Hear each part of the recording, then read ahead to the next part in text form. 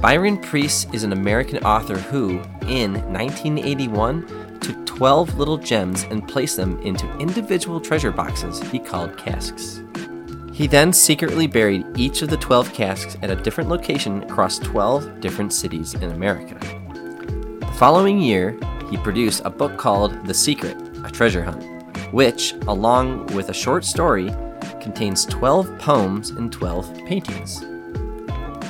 When you begin to pair a poem to a painting, you discover the clues to finding each of the hidden gems.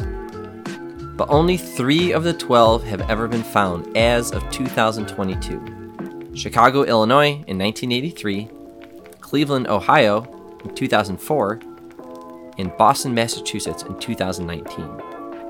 Tragically, Byron Priest died in a car accident in 2005, taking the location of the remaining gems with him. He never told anyone the location of the casks, nor left any documentation. The Facebook and Discord communities are at a loss. Most you'll find are personal theories, and it's really expensive to get a high resolution print of the book. Most prints are dark and low quality, which leads to missing hidden details in those paintings.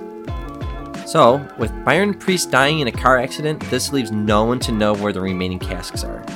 The multiple authors and artists involved with the book had all signed contracts preventing them from sharing the little information that they know. Even though these are buried in parks, over the years, time may have destroyed these casks. Getting a high quality print of the book is extremely expensive and fairly hard to acquire.